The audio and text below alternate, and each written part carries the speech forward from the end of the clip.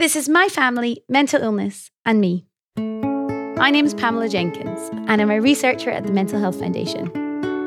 My mum, Irene, lived with a mental illness. There were voices only she could hear, and she could quickly switch from feeling very high to very low. No one ever talked about it with me when I was young, even though I knew my mum was often unwell. When I was in my 20s, that's when a psychiatrist told me that my mum had schizoaffective disorder. Sadly, I lost her quite recently to COVID-19. But even though she's gone, her mental health will always be a huge part of my life. In each of these podcasts, I'll speak to someone else whose parent has or had a mental illness. In the UK, there are at least 3 million children of parents with mental illness. If you're one, it's really important that you know you're not alone. My Family, Mental Illness and Me is a podcast series from the charity Our Time, with support from the Mental Health Foundation. Our Time champions and supports children of parents with mental illness and their families. We've put links to more information in the show notes. Our chat this time takes us all the way down under to Australia. Our guest has a global profile as an award-winning mental health nurse, academic and researcher. What's less well known, however, is that her interest in mental health is at least partly rooted in her own upbringing. I'm Kim Foster. I'm a professor of mental health nursing in Melbourne, Australia, and I lead a mental health nursing research unit. And I'm also the child of 2 parents with mental illness. Hi, Kim. Thank you so much for being here today. It's really, really lovely to meet you. You know, we're here to share stories about parental mental illness, and you had 2 parents who had a mental illness. So why don't you just start by telling me a wee bit more about that and what you first remember about it? Yes, well, it's a big story, mine, but basically my mother had a psychotic mental illness, paranoid schizophrenia, and I'm the eldest of 6 children. What appears to have happened, because she didn't get treated for a long time for her illness, but after each of her pregnancies, she appeared to develop a postnatal psychosis. Mm-hmm. And of course, you know, way back when I was born, which was a little while ago, you know, it really wasn't treated. Although she was hospitalised, I don't think there was ever any real diagnosis and treatment for many, many years. Unfortunately, because she was unwell often after each pregnancy, my family life was very disjointed, I guess. Really, by the time my youngest sibling was born, the family had actually split up, and my youngest 2 siblings were fostered out to distant family, and my other siblings and I were put into children's homes. Gosh. So my story, is as much about growing up in children's homes and being detached from my family and have our family all split up, basically, as it is about my mother's mental illness. Oh, goodness. Later on in life, my father also was diagnosed with paranoid schizophrenia when I was quite a bit older. So it is an unusual story, I guess, you know, to have both parents who ended up being psychotic and treated and medicated for their illness. Oh my goodness. And you know, it's so great to talk to you, because that is so often the case, that children don't stay in the family home as a result of the parental mental illness. And that's something that we need to remember, that so often children do go into care. So what is one of your first memories, would you say, of your mother's mental illness? She was quite delusional. You know, obviously I didn't realise that at the time. And she had a lot of thoughts around, they were very religious delusions, and she used to quote the Bible to us for hours on end. She thought that cartoons in the newspaper had been written about our family. So she would read them and show them to us and say how they were about us. She was suicidal at times, and I found her after one of her suicide attempts. I was quite young, really, and so those memories, I think, stuck with me in particular because I was older than the other children. I was probably about 5 or 6 when those sort of things happened. So they're the sorts of things I remember about her in childhood, and also, just our family life being very fractured. My father found it very difficult, I think, to cope, and there was quite a lot of conflict in the family and those sorts of things. But yeah, she certainly had some, amazing delusions when I think back now. And we would sit for hours. We'd have to sit and listen to them. We'd sort of come out at the end of it, my sister and I, and look at each other and say, do you think that was real? Or, so we'd sort of question the delusion, but yet part of us also kind of believed them because we were very young. It's about the Bible and how our family was in the Bible and all of those sorts of things. But my mother also had an issue, with my siblings, and so when they were born, particularly my brothers, she seemed to have a particular issue with the boys, and so they were often. She thought there were problems with them, that they were mentally delayed or that they had illnesses. She thought my younger sister was the devil's spawn, as she called her, right? So, because of her illness. And so, those things, although in one sense, as adults, we can sort of laugh a little bit about that as we have. Yeah. Not at her, but just at the sort of humour of absolutely. I understand that completely. Yeah. Yeah. It was also, of course, left quite a mark, I guess, on my siblings. So it was sort of hurtful as well as, humorous in a sense. Yeah. Yeah. Goodness. That must have been just so confusing for a young child. And you say, you didn't know what to believe.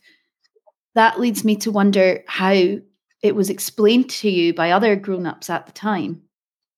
Did anybody talk to you about it? Well, yeah, not really explained to us, because as I said, although I know that she went to hospital a couple of times when she made sort of suicide attempts, as those were sort of general hospitals, not mental health hospitals, and she did end up going to one psychiatric hospital.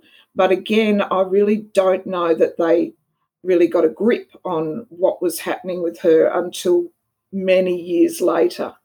She actually ended up, because our family was split up, our parents divorced, we were in the children's homes and we spent all the rest of our childhood in those homes. She ended up over time deteriorating, really. She didn't remarry. She worked on and off for a while, but became progressively more unwell and never got treated really until many years later. She ended up being scheduled, as we would call it here in Australia, or sectioned, where she was forced to go to hospital. And really, although that was not a nice experience for her, I think, and she didn't want to, it was really the start of her getting treatment and rehabilitation, housing, because she was homeless for many years. Gosh. She rode the train systems, and when we had grown up, she was homeless and on the trains and refused to get help. This is a very long story and it went over many, many years, but eventually she did get treated and she did get housing and she did forge a life for herself and had some quality of life, I think, which was great. And did you maintain a relationship with her after you went into care? How old were you when you went into care? Well, we were in 3 different children's homes, and I don't remember the first one because I was very, very young, only a few years old.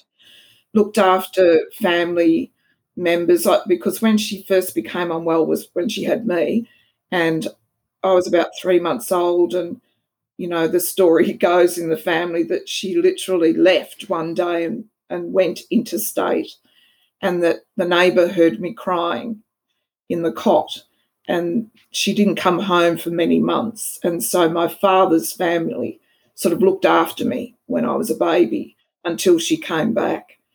And so I then went into a children's, a sort of baby's home for a little while at one point. And then from about the age of 8, I think I was 8 at the time, my sister and I went into a children's home. And then a few years later, we were moved into another children's home. And we stayed there until I finished high school, basically. Our grandmother, our mother's mother, really took on, I guess, some of that mother role, and she would visit with my mother. And so we did see her on and off during childhood for a weekend or a night or things like that. But we never lived at home again. And that contact as we got older, she was quite rejecting of us, I guess. And I think that was part of her illness. So she would sort of kept us at arm's length a lot of the time. So we ended up not really having a close relationship ever after. And did you understand, do you think, what was happening and why? No, certainly not as a child. I mean, I knew something was not right. I think I was quite frightened of her sometimes when she was unwell. It was really only when she was scheduled, as you know, we call it here in Australia, and then we had a family meeting. But I was already nursing by that point, you know, we're all adults by then. And there was psychoeducation, really, with the social worker doing a bit of family work, which was good, but very late, of course. Yeah. Yeah. Gosh, you speak about it with such strength. It's absolutely incredible. Your father, where was your father at this point? He basically left. They were both very young when they got married, and I think it was very hard for my father. It was a really difficult situation, and of course, at that point, there weren't the community services and family support services, etc., that there might be nowadays, or the awareness. So really, he left and took off. You know, he sort of went interstate, went overseas, and really we had very little to do with him for many, many years. And I think, you know, later on he sort of acknowledged that he'd sort of left us, basically. But I think that was all he could do at the time. You know, he couldn't cope with it all at the time. And you say he also had schizophrenia that developed later on. What age was he and what age were you?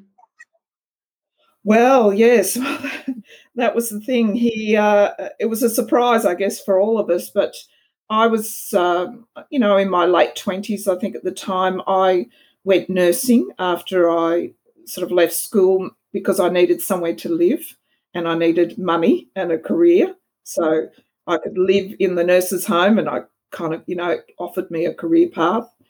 And that was really important when I look back. But I went into general nursing, and then I went into mental health nursing. And part of that, of course, was probably to try and understand what had happened. And I was nursing, actually. I was working in a psychiatric hospital, and I was pregnant with my son.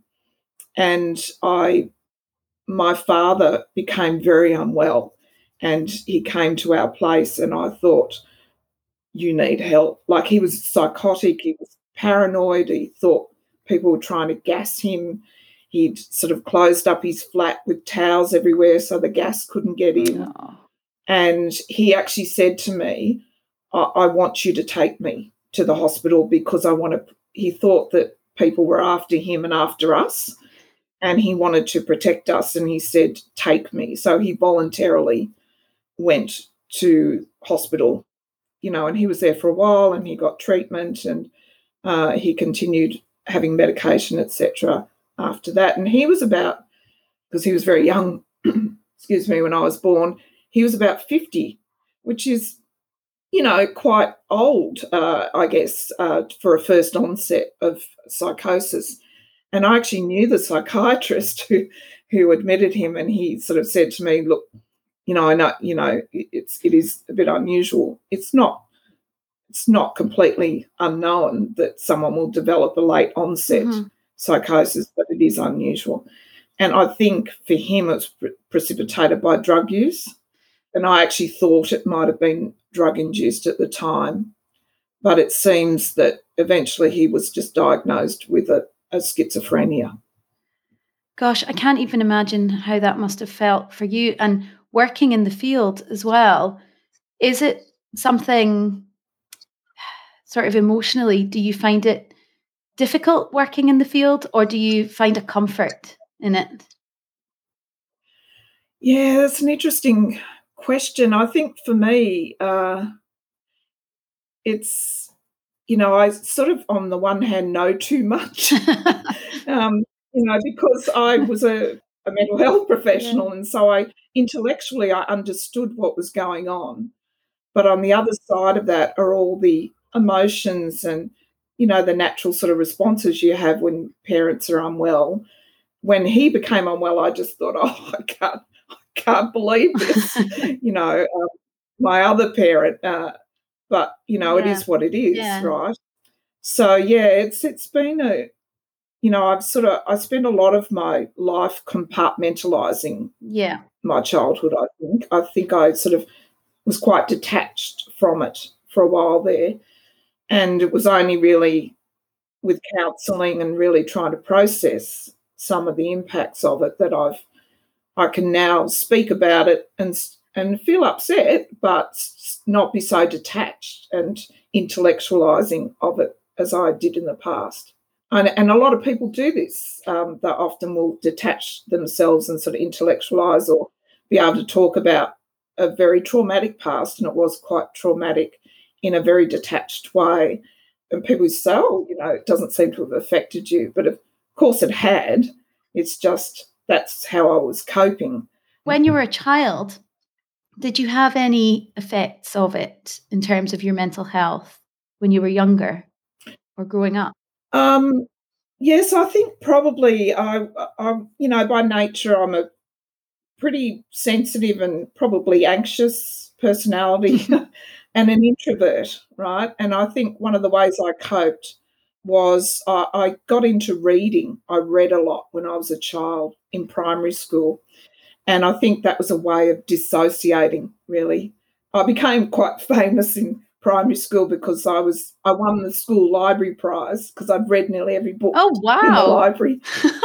So I think that was a way of me. I got comfort in reading because I could put myself into other situations.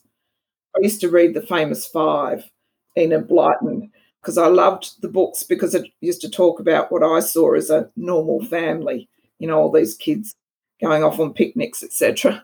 But I think I was quite lonely as a child. Probably I do think, looking back in primary school, a bit depressed. High school was a bit different because I got a group of friends at high school and I got involved in a lot of activities. And so I think I used to go to their homes, their families would sort of include me in things. And so I think things were a bit better when I was in high school. How did that make you feel when you were in other families' homes?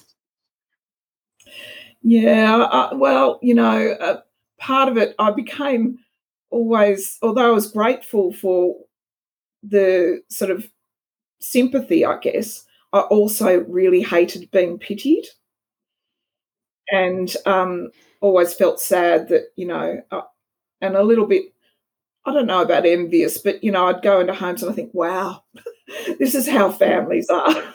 But I was great, I had some really good friends and they didn't do a lot of pitying of me, but there was always that element there with a lot of people. They felt sorry for you. And, I always had a bit of an issue with that because I didn't like being different and feeling lesser than.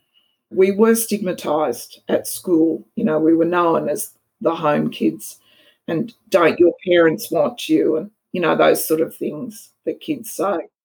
So I guess I got a bit of a chip on my shoulder about not being as good as other people. Well, that doesn't come across at all. You don't seem at all like you have a chip on your shoulder.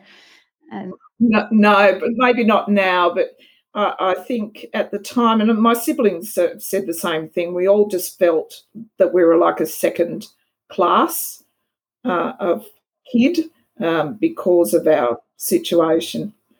And did you ever speak then when you were older, or when you were a teen, when you said you started to develop those friendships and be in those family homes? Did you talk about it with these friends or any of their family members about your parents' mental health? A little bit. I mean, these were a very small group of about 3, I guess, girlfriends who were very sensible, and I think sort of knew enough about my circumstance, but it wasn't something that we talked about a lot. We just kind of got on with, normal life. And their parents, I don't really remember even their parents talking about it with me a lot. They obviously knew, and they were generous with me and sort of included me in things, but was never really talked about. Would you have liked to Yeah. talk about it more, do you think? Would that have helped, given that you're saying about feeling lesser than and not wanting to be pitied? Oh, look, absolutely, and I think now about a lot of the programs and supports for kids, I think it's really important that kids, even if they don't raise it, that other people raise it in a way that's sort of like, this happens to a lot of families, how you're feeling is okay and natural. Is there anything we can help with? What do you want to know? Those sorts of things I think would have been very helpful for me. Yeah. I'm interested to know, as you were growing up, did you worry about your mum? Was she on your mind a lot when you were in care? Yeah, we did. And she was quite, again, because of her illness, etc. And she was quite unreliable. So, we planned for her to come and take us out from the home for a day or something, and she wouldn't turn up. And I found that really hard. I think both I and my sister, who was with me, but we knew that at the time she at least had some housing and she had my grandmother's support. So we sort of knew things were okay at the time, but we saw the deterioration over the years. And then she became homeless. And I think for all of us, that was quite difficult, because sometimes I would see her on the trains. You're sort of torn between thinking, oh dear, and the other side of me feeling embarrassed, Yeah. which is a hard thing to say, right? But there was a shame and embarrassment growing up, and even as adults, it was still quite stigmatized. Yeah. It is a hard thing to say, but it's a really honest thing to say, and I think it's a really important thing for people to hear, because it's a completely natural thing, because we so often think of stigma as experienced stigma when it comes to mental illness. So the parent experiencing stigma or the child experiencing associated stigma. But actually, the fact is that the children themselves are embarrassed, which almost sort of translates into a kind of behavioral stigma on their part. That was certainly the case for me. Trying to keep everything hidden or keep people away or change my mum's behavior when we were in public, because I was stigmatizing a little bit as well because I was embarrassed. And I think it's perfectly honest to acknowledge that, and it has to be acknowledged. So I think that's really wonderful that you're being open about that.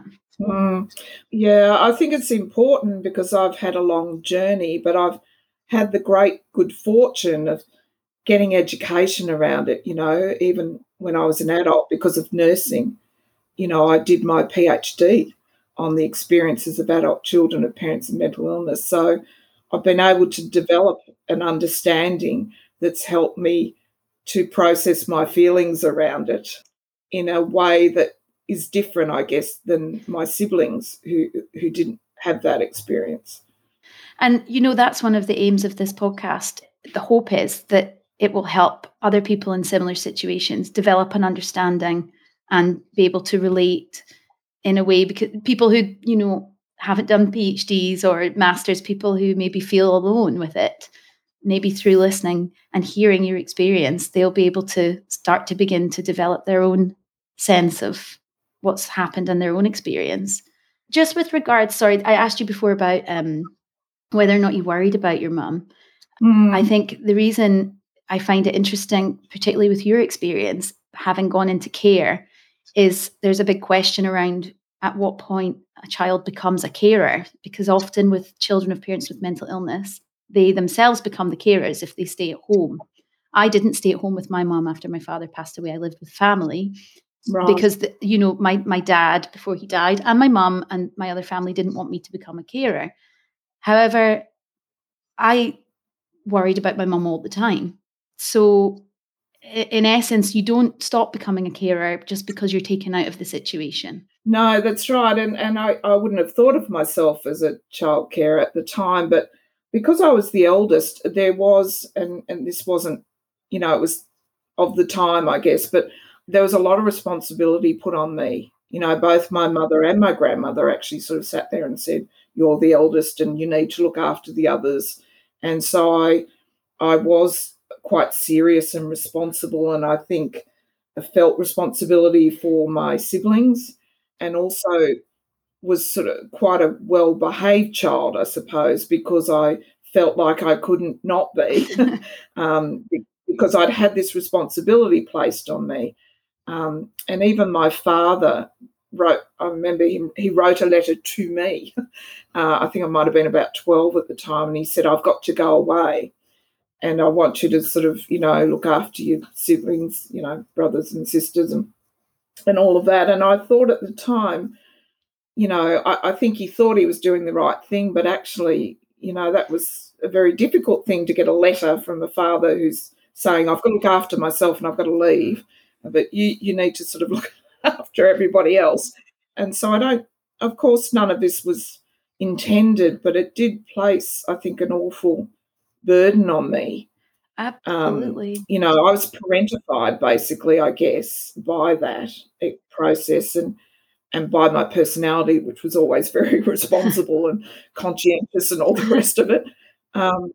But it meant that I grew up far too quickly and then really had to spend a lot of my adulthood trying to repair some of that. Yeah. What did that look like in your adulthood? How did that reverberate then?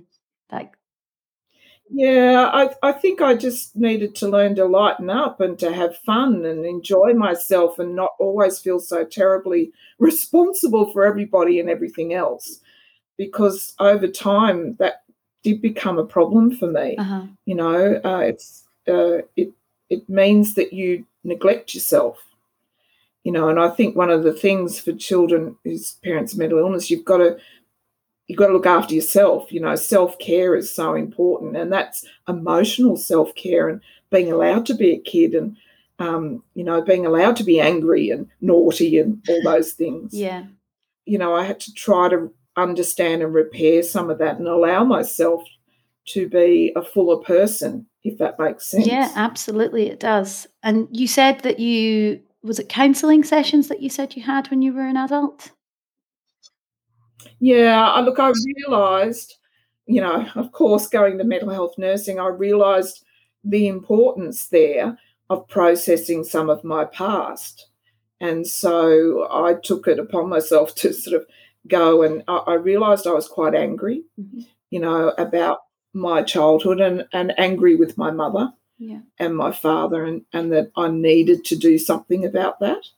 So counselling was helpful to process, and make sense of my past, and also to try to deal with those emotions that have been repressed really for a long time. Yeah, absolutely. And do you feel after the counselling then that there were any changes that you can pinpoint?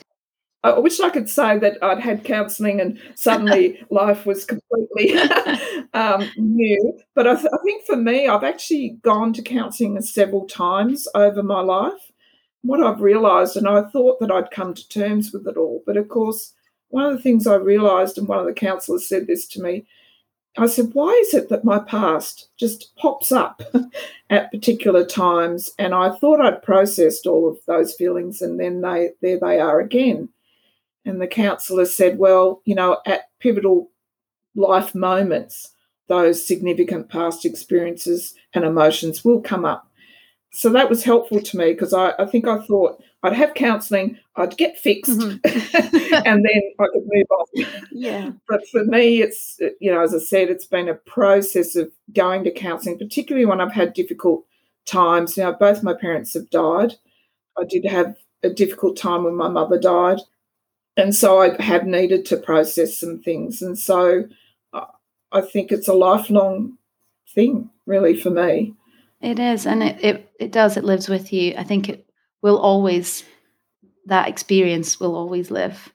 Experiences, it's they stay with you. They're so much part of who you are. I think I'm left wondering if who I am now would be different if my mum hadn't had mental illness.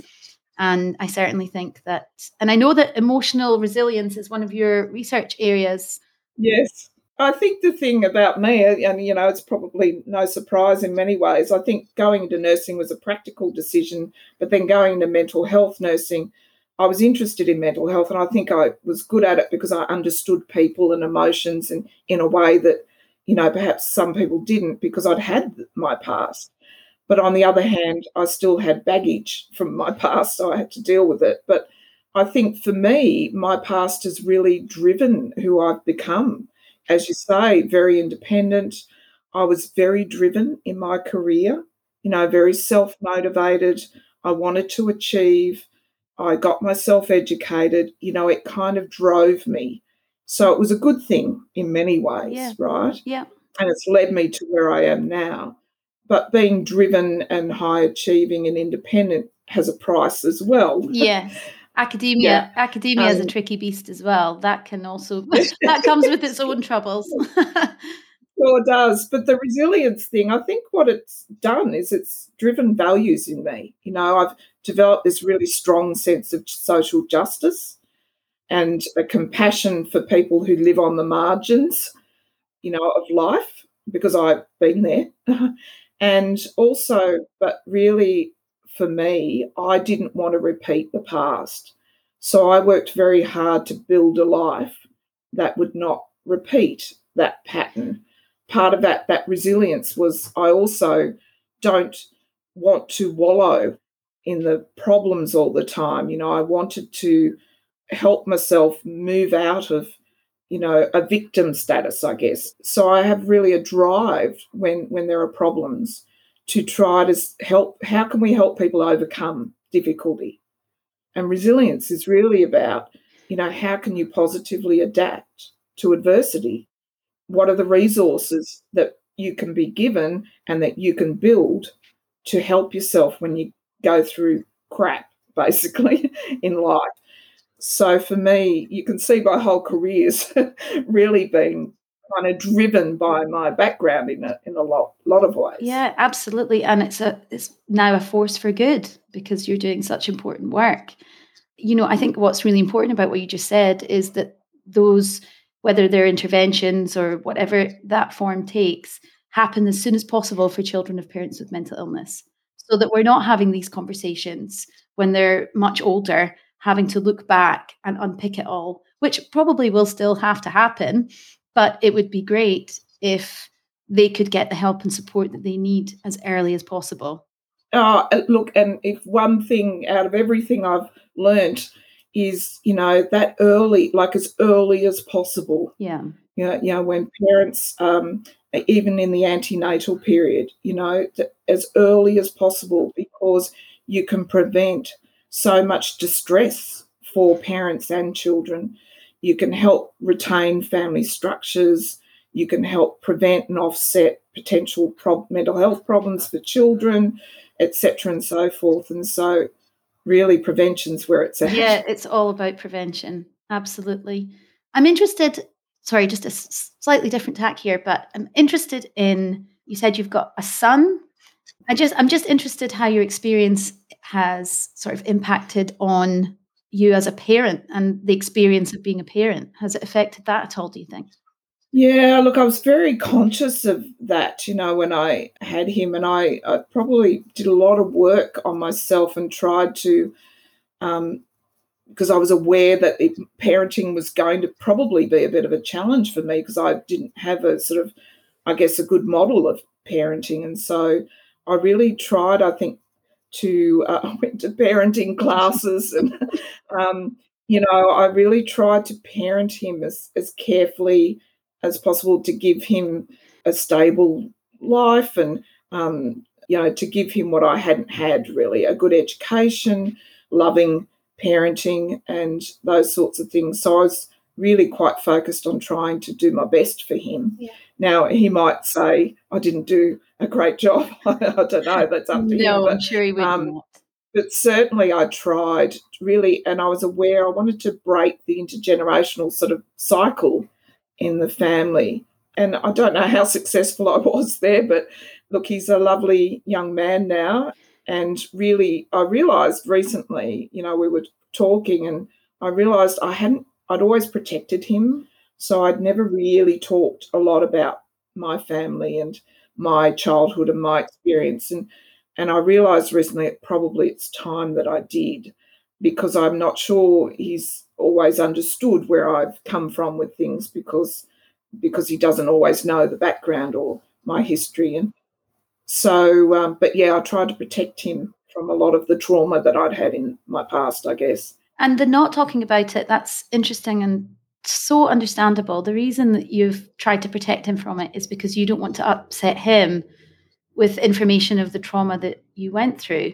It's not about not wanting to talk about and disclose your mother and father's mental illness. It's just protecting him from the effects that had on you. My father actually came back into our lives, when I was an adult a little bit, and he actually babysat my son and those sort of things. So there was a bit of a connection there. And my mother, not so much, but we did meet with my mother occasionally. And so he did meet both my parents, but I always felt sad that he didn't have grandparents, really. My husband's parents were in another country, and so I always felt loss for him that he didn't have those sort of grandparent roles that, a lot of kids have. But, it is what it is. And I think he's developed a really good social network for himself. He's got a lot of really solid friendships and he has some family connections. And that's, the best I guess it's going to be in our family. And do you plan to talk to him then a bit more about your past and your mom and dad? Yeah. And look, I mentioned to him that I was doing this podcast and I said, maybe you want to listen to some of it. Yeah. That's maybe a nice introduction and he can do that in his own space and time and come to you with questions. I'm sure I have many. I'm sure he'll have many too. Yes. Yeah. And he knows, of course, about, the sort of general information about my past, but not really how it affected me. And do you ever think about your own mental health in the future or the mental health of your son? Oh, absolutely. And I was worried about both of those things, as you do, because, I knew enough to know that there was a genetic risk, but whether that played out or not was another matter. It was interesting, for me, I always knew I would never become psychotic. Yeah. I don't know how to explain that, but I was always quite clear that probably wouldn't happen to me. But I certainly have had some anxiety and depression. Part of that's just been sort of a natural response, in a sense, to the situation, and also because by nature I'm probably a bit of an anxious temperament. And I did worry for my son just because of the genetic risk. But it was helpful in counselling, actually, when he was little, because I said, I'm concerned. And the counsellor said, well, look, you can just provide him with the best childhood you can, and really, it will or it won't happen. And so you just do your best to give him a good, grounding. So that was helpful. And that's absolutely, we keep saying this in the different interviews in the series, but just because a parent has a mental illness does not mean that the child or that the children's children will then have a mental illness. And I completely echo what you were saying about that feeling, that knowledge of that's just not there, that risk of the psychosis. It's interesting. I feel the same. My mum had schizoaffective disorder, so she had elements of schizophrenia and psychosis in there as well. And I can recognize that that's not something that's there. And it's a very hard thing to put your finger on or articulate. And equally, I'm also sort of tendency towards being an anxious person. So if anything, if there's a difficult situation or if there's a stressful time, it plays out in an anxious way. But again, I can see that that's sort of okay and manageable and not as big a risk. I don't know. I'm not articulating that well, but I can understand that sentiment completely. Yeah, because it is a big concern, I think, for a lot of kids that, whose parents have been very unwell. Certainly, in my research, for example, I talk with a lot of other adult children, and one of them said, well, I chose not to have children, because I was worried about passing on the risk. And I thought, well, at one level I can understand that, and at another level I thought, but you can't live your life, in a sense, held hostage to the fact that you may or may not pass on a genetic vulnerability, because we know that that's just one piece of the puzzle. A lot of it's environment, Absolutely. and support and those sorts of things that can offset the genetic risk. Absolutely. And, 1 in 4 people will experience a mental health problem at some point in their lives. I think so often we jump to the severe and acute and enduring mental illnesses. Actually, the risk of that, is so low. Oh, well, goodness, it's just been wonderful to talk to you. Thank you for being so open. It must be very hard to talk about it. Have you spoken about it in your work at all or elsewhere? Yeah, look, I have.